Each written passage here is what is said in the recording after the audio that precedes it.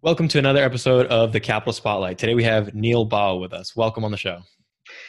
Thanks for having me on the show, Rob. Very excited to be here with a fellow geek that I love working with. Appreciate that. Yeah. Well, on that note, let's dive right in and first talk a little bit about the background, give people an understanding of what role you play in the space. Sure, I am a technologist that is basically using the power of technology, data, and metrics to buy large, multifamily and commercial properties. About a $270 million portfolio. Roughly 3,000 accredited investors are looking at our projects. They're all over the United States. The properties are in 10 states. What we are proudest of is the way that we use analytics to move from city to city every year. We never stay in one city. Also, we use the power of virtual organizations. We have a very large organization in the Philippines to optimize our properties. Yeah, I love those things. Hopefully we could talk a little bit more about that.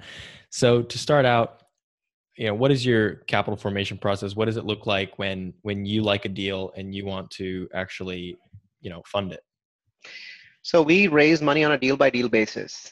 Every month, every single month of the year, there's conversations within our business about creating a fund and aggregating money together and then doing those sorts of things.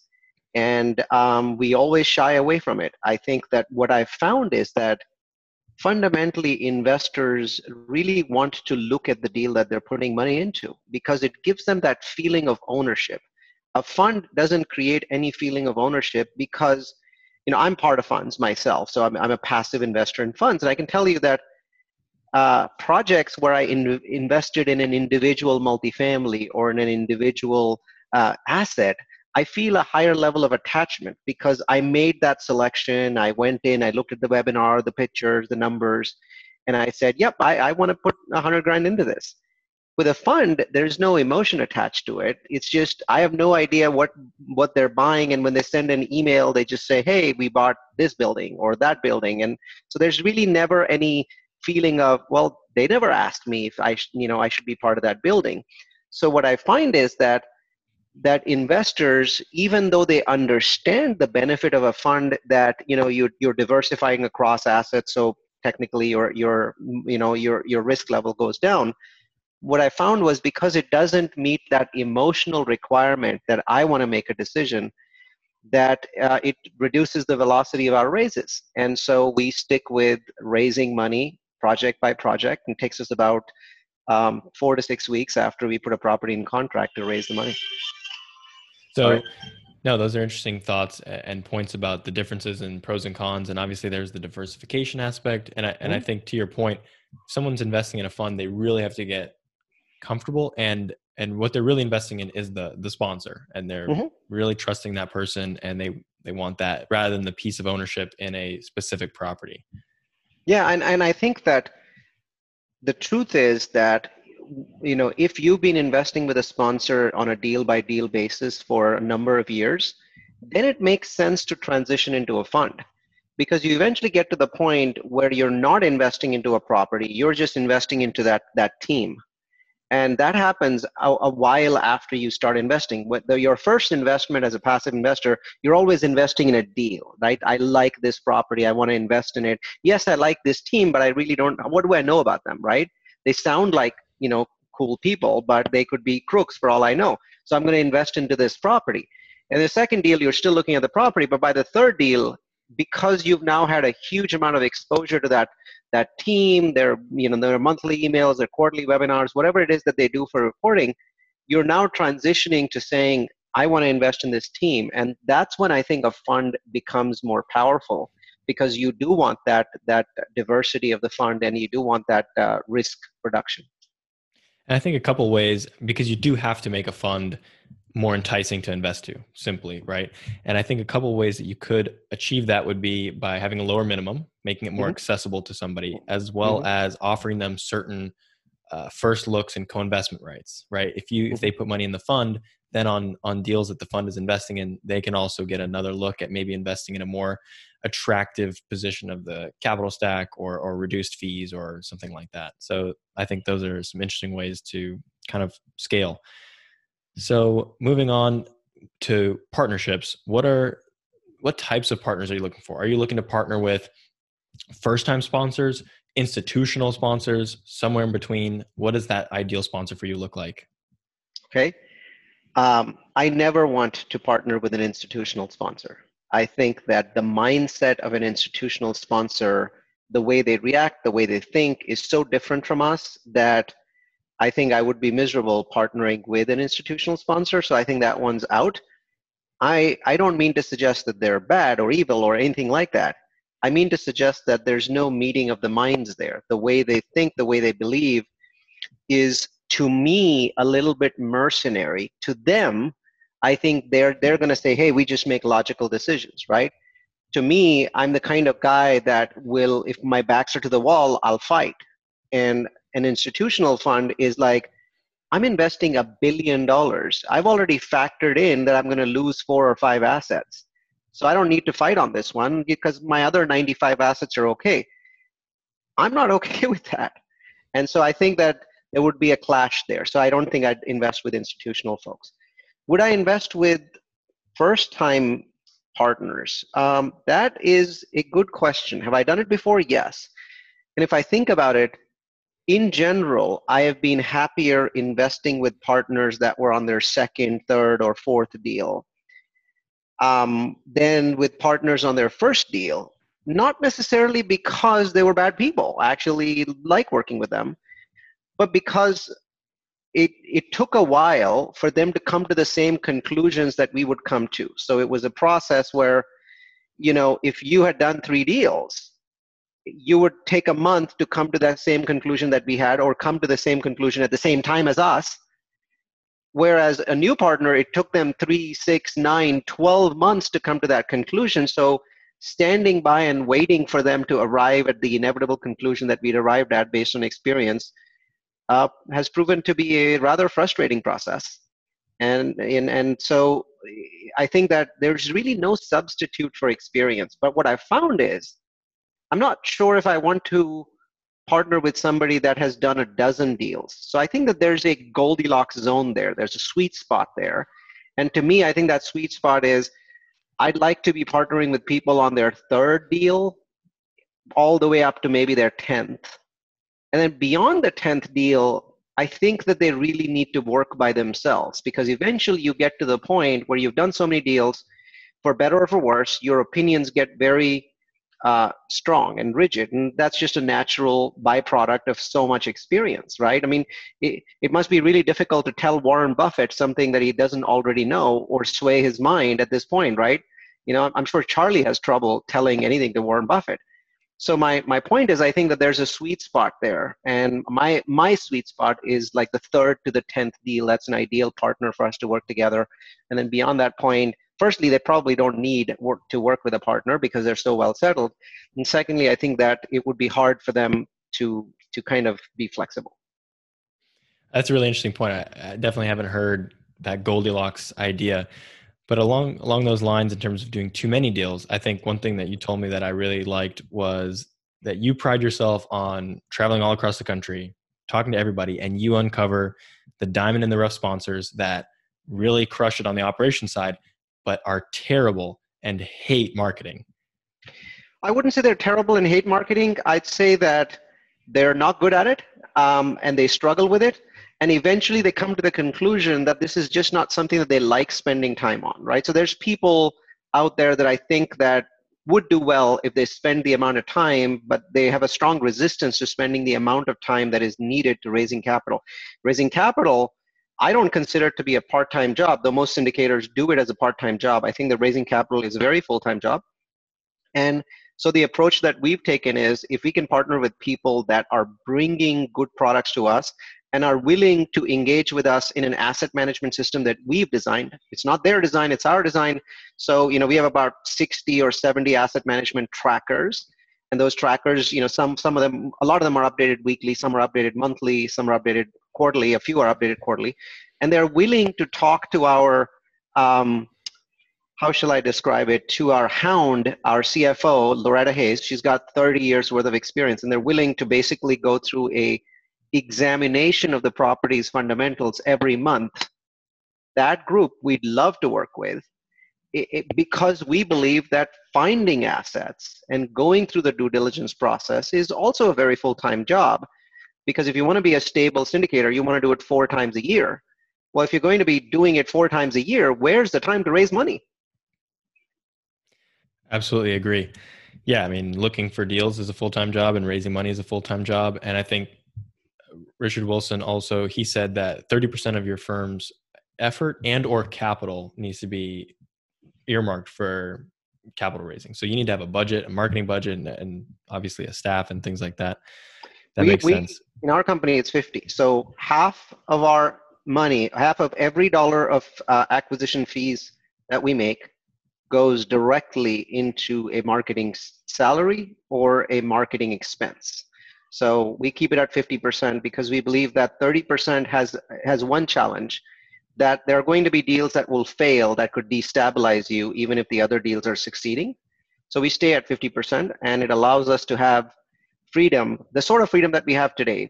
Can you imagine, Rob? We had deals that, because we have so much equity, we had tiered the deals so that investors were coming in at different months. Okay, nobody does that because there's risks with that, but obviously you increase the IRR by having investors coming in different months for these longer deals. As you can imagine, in March, a bunch of those investors fell off, and then in April they fell off again, and then May they fell off again. But because for years and years we had invested 50% of our total budget on marketing, we were just able to find other people, right? So we didn't even send one single email out to our database saying, hey, these properties are open again. There was just enough demand for people to just pick up those shares. And I think altogether, $3 or $4 million was backfilled in 2.5 months of COVID. That, I think, would not have happened. People would have struggled royally with that if they had, been at 30% of budget. And to be honest, most indicators are not even at 30%. Yeah, I agree. So you mentioned some really good stuff there, and you even teased your asset management practices and the metrics. So I definitely want to jump into that. But before we do, along those lines, I want to talk about, back to the ideal sponsor. What does their operation/infrastructure look like? In terms of asset management capabilities, reporting, accounting, in-house property management, third-party management. Talk about those things. The first thing that I look for, so I have about $1.5 million invested into other sponsors, right? And some are multifamily, and some are hotels, and some are self-storage. It's kind of all across the board on lots of different asset classes. The thing that I've found over almost a decade of passive investing is that the most important single thing to look for is actually a stellar back-end accounting infrastructure. So it's the ones that have actual CFOs. It's the ones that have actual controllers and full-time accountants. They've scaled because you cannot get institutional money without that infrastructure, because the institutionals require 5 or 6 times the reporting that an individual would require. And you cannot really get a clear insight into a large-scaled portfolio without having full-time professionals that manage money. And accountants don't manage money, but controllers and CFOs do. Their job is to provide insight into what is happening in a portfolio. And so the biggest thing that I've looked for, and it's a very unusual thing. I mean, if you ask this question to 100 people, you might get one person answering this. But what I've really found is that the companies that were well run were not the flashy kind. Some of the companies that were best run that made me lots of money on the passive side were companies that their monthly reports were like 2 paragraphs, right? But then they had a package attached to that. And the questions, when I was asking questions in those areas, the answers were very crisp because somebody who was a high-level financial individual was looking at it. So that is my number one criteria: work with companies that have a really strong, accounting backend. The second one is a nice to have, but I certainly looked at it, is have they scaled to the point where they have an in-house property management company? Because if you do that, you get a better result. But there's a catch. If they have 1,000 units and they have a property management company, they're wannabes. If they have 5,000 units and they have a property management company, they've scaled. I'm not saying that person that has 1,000 units with a property management company is not doing the right thing. It's just I'm not ready to give them my money yet. I want them to get up to that 5,000 units. They're going in the right direction. They're doing the right thing. But when you have 1,000 units with a property management company, it hasn't scaled. That PM, you're going to have lots and lots of challenges with in-house property management at 1,000 or 1,500 units. At 5,000 units, it makes sense, right? It makes sense to have a property management company in-house, and you can afford to hire a CEO for your property management company. You can afford to have it as a individual organization. So that's something that I look for when I'm investing into companies. And then a third thing that I look for is that over time, as the company has gotten bigger, when they're buying $50 million assets or they're buying large numbers of properties, then over time they've reduced their front-end fees. Because what that tells me is that over time they've created an infrastructure where and this is normal, right? I mean, if you've been doing it for 5 or 10 years, you should now get to the point where the front-end fees become less important, right? Are they less important for me at this point? No, I still want my front-end fees as a syndicator, but I'm moving in that direction where it becomes less and less important. So I want to see evidence that 5 years ago, and I often ask them for an old offering memorandum so I can compare, have their fees decreased over time? Because if they haven't decreased, then something's wrong, right? So they went through all of these deals. Supposedly they were supposed to make what, 30 or 40 million dollars on the back end, and they made all of that money and they're still charging the exact same stuff in deals. Why? Right? So I look for that, and some of the ones that I've invested substantial amount of money in actually backload their fees. I mean, like for example, there's one where they charge the same acquisition fee as Rob Beardsley, but what they've done is, because they don't need the money, they charge it on exit. So that money is not front loaded on equity, right? They're still getting the dollars, but they're making it on the back end. You see what I mean? So I think those are the sort of things I look for. Some of these things that I'm mentioning are very advanced, especially this last example I gave you, very advanced. But I think that that gives me a good feeling for what they're doing. When their reports come in, I'm looking at people that are highly consistent in their reporting. I've unfortunately been part of syndications where the reports were not consistent. If syndication is really one of those jobs that's very menial and it's very step by step. There's 1,000 checkboxes to check off every month and every quarter. I want to invest in companies that are set up to check off 1,000 checkboxes. So I look for things like, do they send me a monthly report at the same time of the month? And is it a similar structure, or is it just somebody ranting, right? Do they follow a similar structure and process, and does it improve over time? And I think those are great things. We consider ourselves to be very, very strong with asset management and investor reporting. We give ourselves, there's lots of things where we give ourselves a B or a C, but we would not give ourselves a B or a C on investor reporting or asset management. And we see that other quality providers are doing some of those things that we are doing. They may not be doing it in a technologically advanced way, but whatever way they have found, whether it's manual or automated, is still very close to the best practices that we've put together. So that's what I look for. A lot of good stuff there. Another interesting thing about the front load, back load fees, I've also seen, obviously everybody wants to take the fees they can get. And so, but one way to do it, as you mentioned, is to put it to the back. Another way would be to defer, reinvest some of that fee into the deal. So you're not just taking it out as cash, you're actually going to put it in there and ride with the investors into the investment. So I think that's a good practice. If you're not taking that money out in any way, if it stays in the deal, I think that's a good practice to look at. And I'm very much in support of that, right? Obviously, the more a sponsor invests, the better it is. My number one kind of green flag, as opposed to a red flag for a deal, is a deal where a sponsor, not their buddies, but the sponsor is in for 10%. Or I've had deals where the sponsor was in for 30%. And I've been part of one deal, just one, where the sponsor was in for more than 50% of the equity, right? So the higher the skin in the game, the better. Absolutely. So jumping into now asset management, let's take a deeper dive, because you obviously have some strong feelings about your asset management and the topic in general. And what I want to know is, how does that get handled between your company and the local sponsor? And how do you avoid too many cooks in the kitchen? By having one structure as opposed to two different structures. So from the very beginning, and we are getting better and better at this, is when an operating partner comes to us and says, hey, we want to buy this property together.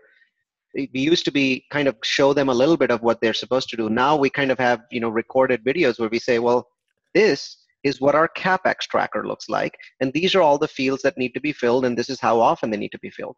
This is what our net operating income tracker looks like. This is what our lead trackers look like. This is what our occupancy delinquency trackers look like. So we're getting better at telling them upfront what they need to do, how often they need to do it. We make them watch those videos, we answer their questions, and then beyond that, obviously, there's going to be no misunderstanding. Does that mean that every single operating partner we work with is equally good just because we set the right expectations? No, some of them struggle, some of them don't, because everyone's different. But they don't come back to us and say, no, I want to do my thing. Well, we had a very clear discussion that we believe that this is the way that the property is supposed to be managed, and if you're not okay with it, then let's not proceed. So by having those conversations up front and making them understand the sort of things that we are expecting, is very helpful. We also show them how our Philippines-based efficiency center works, what its costs are. We show them the last 6 months worth of profit that the efficiency center has generated for the last 5 value-add properties. And we give them phone numbers of those partners and say, hey, you have to understand what the efficiency center does. There's a cost for this. Don't come back to us and say, I don't want to pay this cost, because we know how much profit it brings in. If the average property is at 92% average physical occupancy, and you take it up to 97, that last 5% is almost 100% profit. It's 90% profit. To not do anything and everything that you can for that last 5% irks the hell out of me. And that's why I created the Efficiency Center. I love that. So, and I want you to explain the cost of the Efficiency Center and who bears that cost. Is that a deal cost, or are you putting that cost and the sponsor has to pay for it? We divide, so the Efficiency Center is based in the Philippines. The managers are in the Philippines. The recruiters are in the Philippines. The staff's in the Philippines. They are overseen by my partner, Anna Myers, but all of the staff's in the Philippines. The Efficiency Center runs about 13 hours a day, 6 days a week. Their trainers are in the Philippines as well. So what we do is we simply track every single hour that they spend, all of their technology, all of their services. We track all of it together. We add a 10% overage for that because we have other parts of our company that have to pitch in to make those things happen. And then we split it up by property depending upon the amount of time that they put into that property. So a property that has 200 leads a week is going to be billed a higher amount than a property that has 40 leads a week, right? So so we come up with a fair structure and we bill it back to the properties. Usually from what we've seen, that cost doesn't go over $10,000 a year per property. And the worst property, the one that has benefited the least from the Efficiency Center in the last 12 months, had a 5x multiple in that they basically got $50,000 of net leases. The best one had a 27x multiple. So they basically got, for that $10,000, they got $270,000 of additional leases on top of what they had. And that $270,000, we calculated it one time, and it was about 91% net profit. Incredible. So definitely want to stick to asset management, but I want to also pose this question to you, more of an economic idea. With this cash flow boost, we'll call it, you're essentially, so with your value-added skills, you're able to drive occupancy that higher than what is market, right? Because an average operator who would value the deal at that average occupancy and then place a cap rate on it, the property is worth X to them, right? Based on that underwriting and valuation. Now, what that means is with your capabilities, the property is worth more to you than the market, right? Because the cash flow is greater to you than it is to somebody else. So my question is, does then that encourage you to want to hold properties for longer? Because you're in a situation where the cash flow is meaningful, it's attractive, and someone selling, so when you sell the property, you're not going to sell it for as much as the cash flow is worth to you. No, because the way cap rates work today at a 6 cap, when the efficiency center generates $1 of net profit per year, on sale, we receive $16 of net profit. So the goal of the efficiency center is to drive up the net profit as much as we possibly can, right? And then sell it, because we want to monetize that increased net profit. So, in that best case example that I gave you, we generated $270,000 in additional leases with a $10,000 expense. So that's $260,000. Let's assume that, $240,000 was NOI. Well, each year that's 240 grand, of which I would probably get 30% or less, right? My partners together. But when we sell the property, we get 16 times 240,000, which is $4 million, of which definitely we would get 30%, probably some catch up on the cash flow as well. So now you're looking at well over $1 million.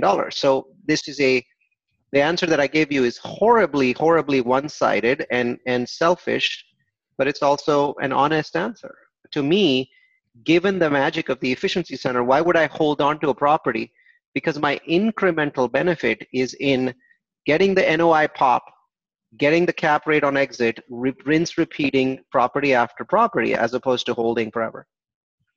Yeah, I agree with you. I would just push on the idea that if you're operating a property at 100% occupancy, right, due to your efficiency center, the market won't give you that added value increase of, the multiplier on the 6 cap to 4 million, because when I underwrite that deal, I'll underwrite it with a 5% vacancy or a 7% vacancy. So you're not going to pick up that every last dollar of incremental value.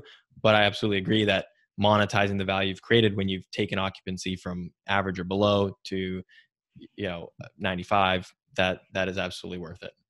So let me tell you how I do that. So you're absolutely right. There is no benefit to being at 98 or 99% occupancy in the final year before sale.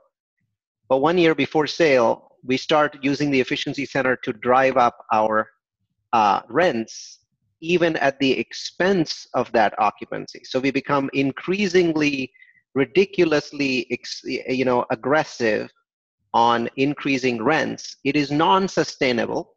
Eventually your occupancy is going to fall below 95, but we time it so that it's falling from 98 down to 97, 96, 95. All along we're getting rent pops from it, and the property goes up for sale right as it's at 96, and by the time it's sold, it's at 95, and we've gotten the final rent pop. So the goal is, at some point, you used to have these equalizers back in the 80s, right?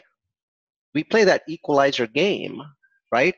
And so as long as you're holding the property, you keep it at that 97, 98. And then the last year, you just go all out for the rent pops. If it means that some tenants leave, doesn't matter, because at that point, I'm exiting. Yes, I like that a lot. So going back to asset management, talk a little bit more about key metrics that you look for. And actually, before we do that, I want to just comment on the fact that, or clarify that, you've set up a structure, you have a system, you have these metrics, and are you placing really you've created the system, and now the onus is on the sponsor to really meet and answer all those questions, or is there more active involvement on your end? Oh no, it's active. So we don't pretend to say we give you a system. It's nothing like that. So we have 2 employees on every property management call for the duration of the project. So I think that there's no better answer than that. One of them is my partner, Anna. She's on every call. Unlike most groups, we also do, every 2 weeks, we do a management call with no property manager on the call. And I am on that call for most properties. Once they stabilize, I tend to skip those and kind of spread them further apart. But in the first 2 years, the load on the operator is significant, because they're not just attending the property management call, they're attending separate management calls. Because we found that a lot of times when you're in the property management call, something happens and you're like, I want to take an action item, but you can't say those things because the property manager is listening and you forget. So it's better to have separate conversations where there's no PM involved. And so I'm involved, My partner Anna's involved. A third person who's in our asset management team, she's involved. So no, we are not. It's not a system. It's we jointly manage the property with our operating partners. Got it. And Thanks for that's the what we prefer. clarification. Makes sense. So let's just touch on a few metrics that you think are important, maybe even overlooked on the asset management side. Well, I think the one that, I'll give you the standard answer, and then I'll give you some extras. Obviously, physical occupancy, delinquency.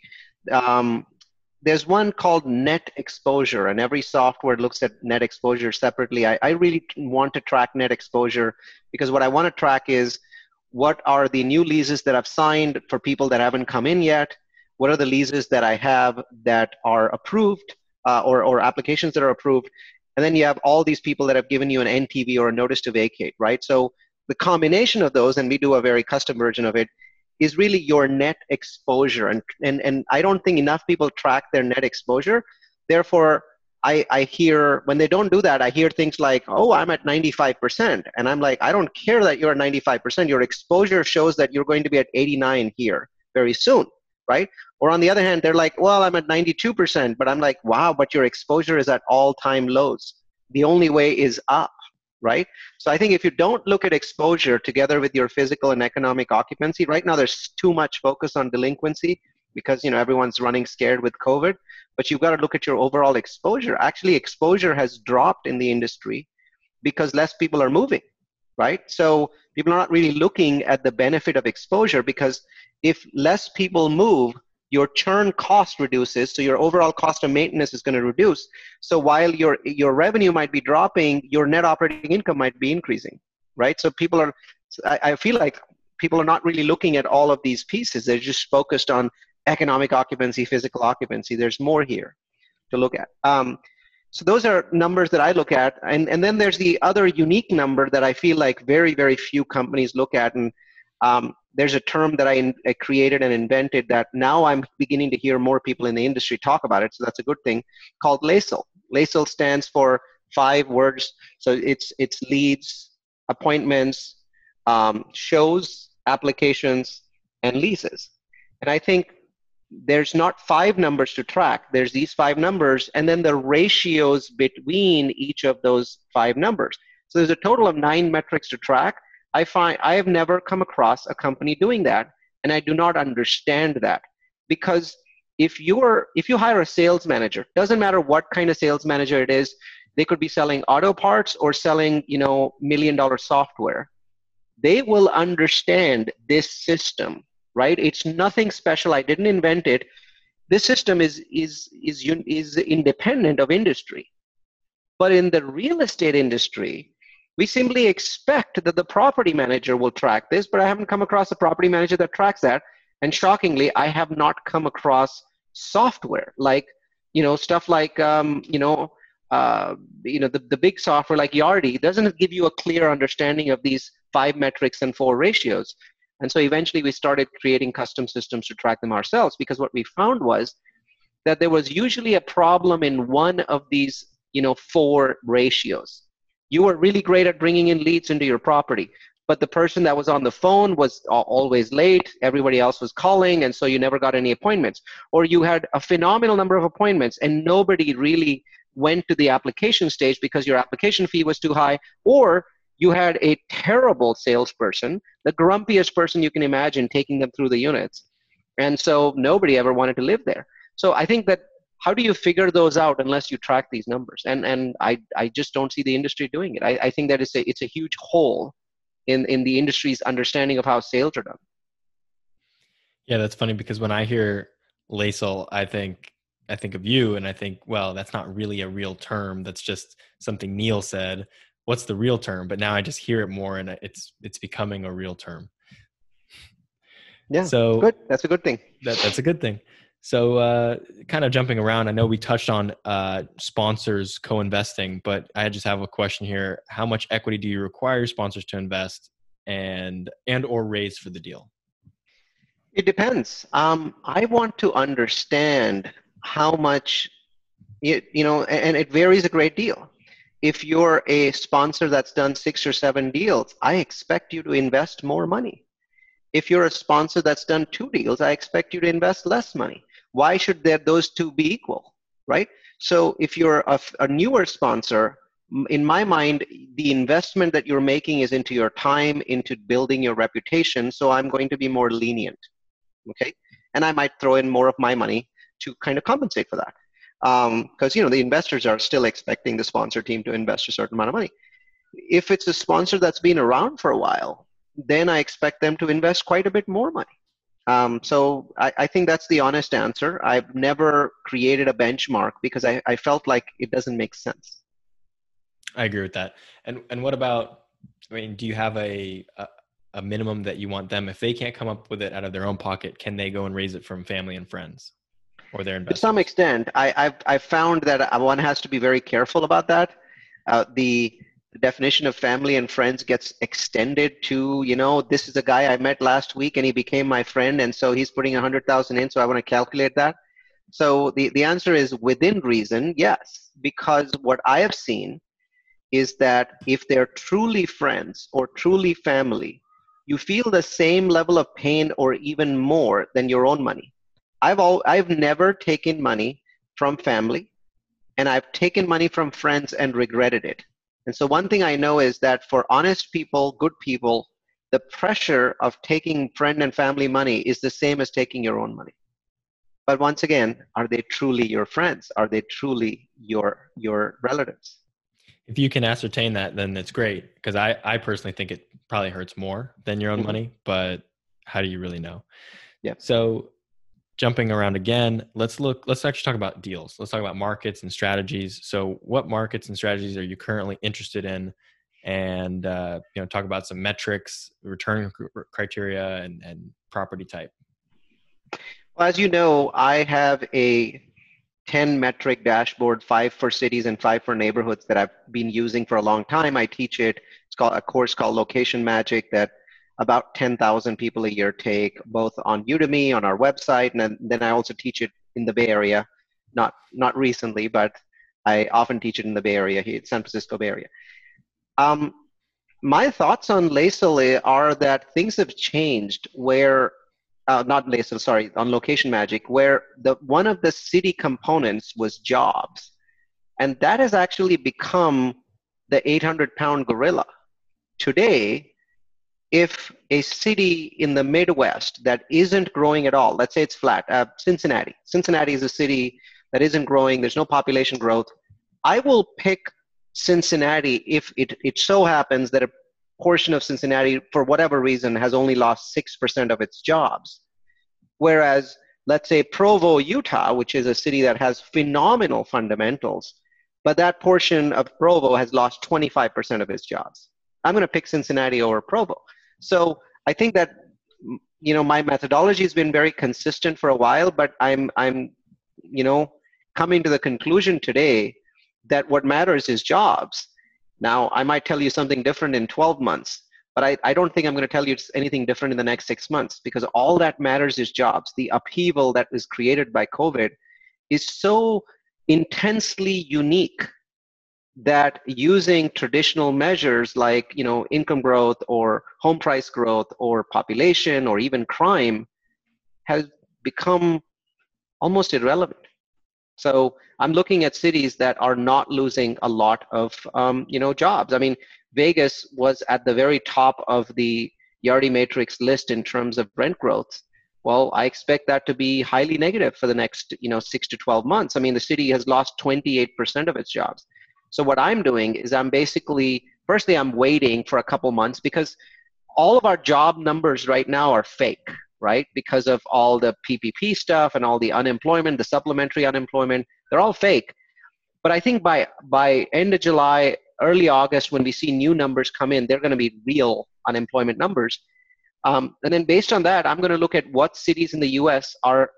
have the highest job growths. I look at a website called the Department of Numbers, so departmentofnumbers.com/employment/metros. And so when I look at it in August, I think when I see metros that I know are fundamentally very strong, like Provo or Phoenix, if I continue to see good job growth there, then that's what I'm going to go after. All I can tell you is right now, is a time to really be worried about parts of the US that are fundamentally weak. So there's markets that have just been extremely weak. Detroit is a well-known example, but places like St. Louis, parts of Philadelphia, Pittsburgh, these are markets that have been very weak fundamentally, and COVID is exposing those weak fundamentals very quickly. So we're going to see a very two-level market in the next 2 years. You're going to see some markets, normally you see a nice wide dispersion of markets from top to bottom. I think we're going to see two clusters develop. And the cluster at the bottom is not going to do well at all. But at the cluster at the top, the effect of COVID will actually be fairly minimal, in my opinion. So through your explorations of data and matching that up with investment performance and opportunity, have you seen that chasing growth at all costs is the most profitable thing? Because something that I worry about or just notice is that typically growth is not a secret. And if you're buying in a place like Phoenix, you're paying an extremely low cap rate. So what do you do to mitigate the risks of chasing growth? No, chasing growth at all, at all cost is not a good idea. There are lots and lots of great growth opportunities that I've let go because the prices were too bubbly. For 4 years, I've been talking about Orlando. I never bought anything there because I felt that every time I tried to buy something, the price would just move up another notch and make no sense anymore. I haven't bought anything in Phoenix either. So I've talked about these cities for a long time, but I haven't bought anything there. So there's one methodology that I believe that works, and it's a complicated methodology. It's not for everyone. And that is to invest in a 30-mile radius around the ultra-hot city without staying in the city itself. So for Phoenix, I would look to invest in, for example, Mesa or a few other places, that Tempe, for example. Tempe is becoming expensive as well. As you can imagine, an ultra-hot city, all the cities around it become hot too. But in my mind, that heat is acceptable because a lot of those have better deals. A lot of those have lower prices. Here's an example. So I've been looking at Phoenix and just doesn't make sense to me. So I started looking at Mesa, and eventually I decided I'm going to just go out and build in Mesa, 240 unit apartment complex. We're at a very advanced stage. We did the raise last year. I was very proud to see that 2 days ago, the Yardi Matrix report that came out, I think it was either Yardi Matrix or it was CoStar, I can't remember. This report basically showed the metros with the highest rent growth over the last 30 days. And Mesa, or East Mesa, I'm in East Mesa, was at over 10% annualized rent growth, right? And it's now at this point of time, where Phoenix's rent growth has compressed very, very quickly because its prices were already so high, so there's some ceilings there, and it started to hit those ceilings. So I think the strategy that I use is go around the ultra-hot city. The other strategy, which is well known, is a primary will drive up prices in its secondary. So Sacramento prices were driven up by the San Francisco Bay Area. Prices in Colorado Springs were driven up by Denver. And Tucson was driven up by Phoenix. So I invest in Tucson. I don't invest in Phoenix. I like that. So now talking about the properties themselves, let's just have a quick discussion about property vintage, property type. Are you buying deals, and how do you look at and evaluate a deal that's built in the 70s, 80s, 90s, 2000s?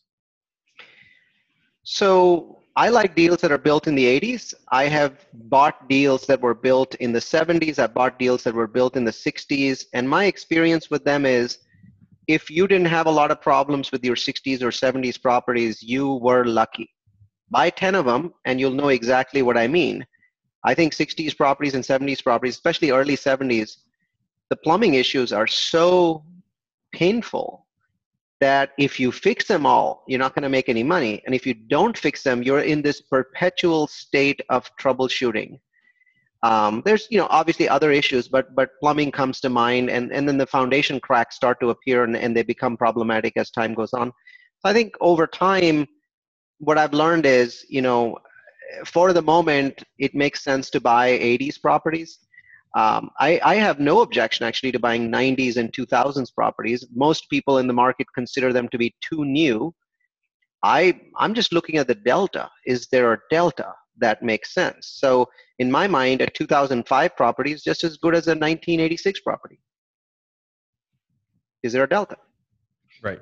You have to, and whatever you're investing in, you have to be compensated for your risk. So you'll buy the 70s deal if you're paying a low enough price to account for those anticipated repairs. Yeah, and I think that there wasn't enough of that pop. You know, what happened is that we saw a market in the last 2 years where a 60s, 70s, and an 80s property was selling for the same cap rate, which showed me that the market was being driven by people that did not have sufficient experience to understand the difference. They were paying the same rates. Yep. Risk premium across the curve was getting compressed. So in terms of quality of assets, right, and taking more or less risk, what is your take about as the cycle matures, right? We were in a very mature stage of the cycle, and now who knows where we are today, but we're in a new cycle. I hope so. So the, how do you feel that your strategy should best evolve over the course of a cycle? Should you take more risk as it matures, less risk? When does development become attractive to you? I know development has recently become something that you've been focusing on. Development is attractive today for one simple reason. I am not seeing any of those new Fannie Freddie requirements on development. So right now, we have quotes from 3 different banks on our University Oaks deal in Houston. All of them are at 4% or lower. I have, a 4.75%, quote on a deal which we may or may not do. That's an industrial deal in Utah. But none of them require this whole principal, interest, taxes, 12-month impound thingy. None of them are, like value-add bridge loans now have some insane spread, like 5 or 6% is a spread, right? You look at that and you go, basically what they're telling you is we're not doing any business, right? Because nobody can really, handle that kind of a spread. You can't buy anything. So I think the industry is coming to a standstill. So it's really not about preference, Rob. The multifamily industry from a bridge perspective, it practically does not exist today. And I don't know how many months before it exists because I have no idea when these spreads are going to come down. I feel that they cannot stay up too long. So either they're going to come down or the industry is going to come down, right? So one of those two things is going to happen. So, deal volumes are down for bridge loans. I think if they're not down by 90%, then people are crazy because they should be down by more than 90%. Now, obviously, anybody who's buying a stabilized property is getting a phenomenal deal today, 3.5%. Oh, good for you. Go ahead and buy those. I can't buy those. So, I'm looking at bridge deals. I don't have a choice. So the question is, do you have a choice? Well, development looks better when it's the only choice. You see what I mean? So by default, it looks better. And I think it also looks better because for experienced sponsors with track records, with net worth, with liquidity, you're getting astonishing quotes in the development market. Who in their right mind would ever send a sub 4% quote for a development deal a year ago? I have 3 of those from last week. Anybody that wants to send me an email, I'll send you those quotes. So it's not that development is a good alternative. It's just today it looks awesome. Maybe tomorrow I'll change my mind. So explain for those listening why a stabilized deal which would do well with Fannie Mae or Freddie Mac debt is not for you. So for the most part, what I felt is that bridge debt is what is required today to win deals. And if you're winning 10-year fixed deals, you're likely to be overpaying, or you have some really patient investors that are willing to take much lower cash flow and much lower returns. I wish I had those investors. Maybe I do. I don't know. I keep thinking about that. So I think that in my mind, this is not a bad time to buy a 10-year fixed deal. I'm certainly not suggesting that it is. With bridge, you really don't have a choice. How are you going to make your bridge numbers work? Nobody knows. But with 10-year fixed, the numbers can work. Obviously, your cash flow is going to be slow and pick up over time. So I think if you can convince your investors it's not a bad time to buy it. The only reason I'm not doing it is I still find that sellers have not adjusted their reality to, being a little bit more flexible to some small price declines, maybe 5, maybe 10%. I'm not talking about 2008, but some sort of declines. And I feel like if I give it another 3 or 4 months and then start buying, the rates are not going to go up. In my mind, the Fed's not going to raise rates for another 2 years. So I have this 2-year time frame to be buying these 10-year fixed properties. Why not wait for the rates to come, for the prices to come down a tad bit? So nothing against buying those 10-year fixed. I just feel like Q4 might be a better time to buy. I think you're right. We'll see. We definitely haven't seen that widespread price declines from the sellers. It's just been very here and there and small. And to another point you said, my intel is telling me that probably the bridge market's going to get up and running in 2 months. It will. So today we had something very important happen. Fannie Mae reduced limits or requirements on certain kinds of properties in certain situations, in certain markets. It's not enough, but it's the beginning of them acknowledging that the market appears to be returning closer to normal. We're certainly not normal, very far from normal, but we're moving towards normal at some speed. So they're making an acknowledgement of that. And when that happens, when a conventional lender says, hey, we're not that as afraid as we were before, the bridge market adjusts its spreads because spreads are based on fear. So if the conventionals are less afraid, the bridge market should be less afraid. I wouldn't be surprised if within 30 days that spread drops by at least 100, 150 basis points. So I think that the bridge market will return over the next 2 to 3 months. But I don't expect the bridge market to drop to 4.5% type loans that we had in February. I think that's going to take a while because that doesn't make sense. All right, Neil, last question is, what are you looking for from sponsors or from deals that you rarely find?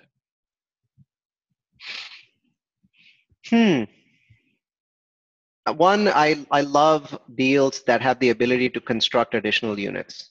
I think given my abilities, I love constructing those units. I know they're extremely hard. A lot of people don't think about why it's very hard. Well, who's going to create the equity for that? And you typically don't build additional units when you go into a deal. You want to stabilize it first. You want to prove the concept. And then a year later, you want to do that. Well, most people are like, how the heck am I going to raise $2 million in equity because my bank is not going to give me an additional loan? I don't want to take an additional $2 million loan now. And you shouldn't. You never should do that. I have created structures that allow me to raise that $2 million almost like a short-term loan, almost, without actually taking a loan on the property because my lender is not going to allow me to take that loan. So I've created a concept called short-term equity, which gets around the lender's requirements because it's not a loan, but it gets around my issue because it's not equity. I don't want 5 years of equity created for 1 year of new construction use. So short-term equity actually is a very weird concept. I think I need to, at some point, come up with a better name for it. But I've used it and it works beautifully. It allows me to take loans from investors as equity and give them 10% for 1 year and then give their money back to them. They never get anything else. And we're finishing up a project. And as a result, that project has gone from a 19% annualized average return projection to a 33.5%, even though we're hitting our 50-50 tier on it. So we're hitting a bonus tier and still going up from 19 to 33. I love sponsors to bring me deals that have those kinds of possibilities, which normally get overlooked because new construction is so hard to do on an existing property. Burned units, those sorts of things are lovely to have. It's got to have something. I'm looking for something that the property has to offer. The second thing I absolutely love is a sponsor who is willing to live at a property. I know this is hard, but what I've seen consistently, properties that have a sponsor that lives there for some portion of the first year have a significantly better chance. I know why you're smiling. They have a significantly better chance of performing than properties that don't. I mean, if you're willing to do that, I'll take a look at it. I mean, I know it's going to do better. I agree. I'll leave it at that. Well, Neil, thank you so much for being on the show. Definitely a great discussion. Tell the listeners, anything you want to tell them about how to contact you, where they should go to learn more. Yeah. So easy enough to bring deals to me. You can contact me through my website, multifamilyu.com. We do webinars, about 40 webinars a year. About 40,000 people in the community watch those webinars each year. And again, don't hesitate to throw a deal at me. I will respond, though my response might be fairly short. But keep looking. I fundamentally believe that the Fed's actions taken to combat COVID have extended the multifamily, runway by an additional 5, maybe even 10 years. I'd say 5. So to me, I'm more bullish about the market in the long run. I'm bearish about it over the next few months as we wait for Fannie Mae and Freddie Mac to, basically get out of this stuck position that they're in. Sooner or later, they have to do that because otherwise they have to lay off thousands of their employees, right? They still need to keep those people busy. So let's keep working on multifamily projects. And if you have a development deal and you have experience, please come talk with us. And let's figure out how we can work together. Multifamilyu.com. Awesome. Great stuff. Thanks for being on the show. Thanks so much for having me, Rob.